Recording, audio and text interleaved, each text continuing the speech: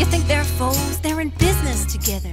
Daddy Bush knows the Carlyle Group since years before been raking in billions and itching for more. It's blood for oil, we know there's a link. They say Cold War, we say Code Pink. It's blood for oil, we know there's a link. They say Cold War, we say Code Pink. Code Pink for freedom, Code Pink for peace, Code Pink till hunger and war have ceased.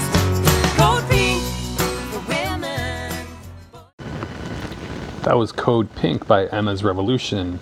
I'm Leonardo Flores of Code Pink's Latin America team. Welcome to our Code Pink radio show presented by WBAI in New York City and WPFW in Washington, D.C. If the election and its aftermath have you anxious, be sure to check out Code Pink's Yes We Care page, which is full of resources to cultivate community and post-election engagement. We care about every vote being counted. We care about being engaged citizens. This election week, let's be in service to humanity, emphasizing the regenerative and local.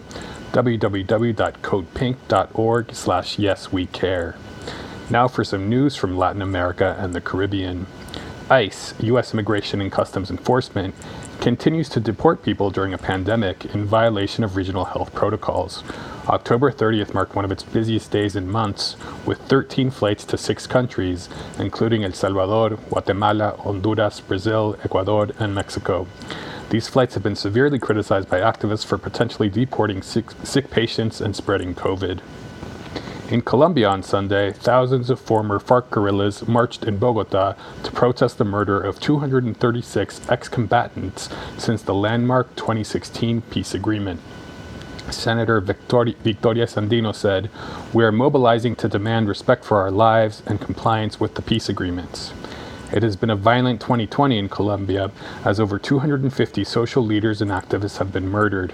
Additionally, another 278 people have been murdered in 70 massacres. This wave of violence has prompted no official response from either the Organization of American States or the U.S. State Department. In Honduras, October 26 marked the 100th day since the disappearance of 5 members of the Garifuna community kidnapped by heavily armed men in the small town of Triunfo de la Cruz. Four of the five were members of Ofrané, the Fraternal Black Organization of Honduras, a grassroots organization that works with the Afro-descendant and indigenous Garifuna community in Honduras in defense of their collective social, economic, and cultural and territorial rights. Ofrané has denounced the government of Juan Orlando Hernandez for its criminal and complicit silence regarding the case. The Trump administration has announced that it is tightening the embargo against Venezuela and will prevent companies from engaging in oil for diesel swaps with the country. This embargo is in blatant violation of international law, and the maneuver has caused yet another split within the Venezuelan opposition. A group of local NGOs linked to the Venezuelan opposition denounced the move and said it could have devastating consequences for the population, as diesel is the principal fuel for electric generation and heavy load transport of basic goods, including food, medicine, and humanitarian supplies. As part of its blockade on the country, the U.S. recently sold $40 million worth of oil it had seized from tankers sailing to Venezuela in what is being called a brazen act of piracy. In the first part of today's program, Terry Mattson is going to speak with Patricio Zamorano about the recent referendum in Chile, and in the second half, I will speak with Thomas Becker about the aftermath of the elections in Bolivia.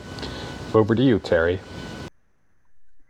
On Sunday, October 25, the world witnessed the Chilean people, via a national plebiscite, resoundingly vote to rewrite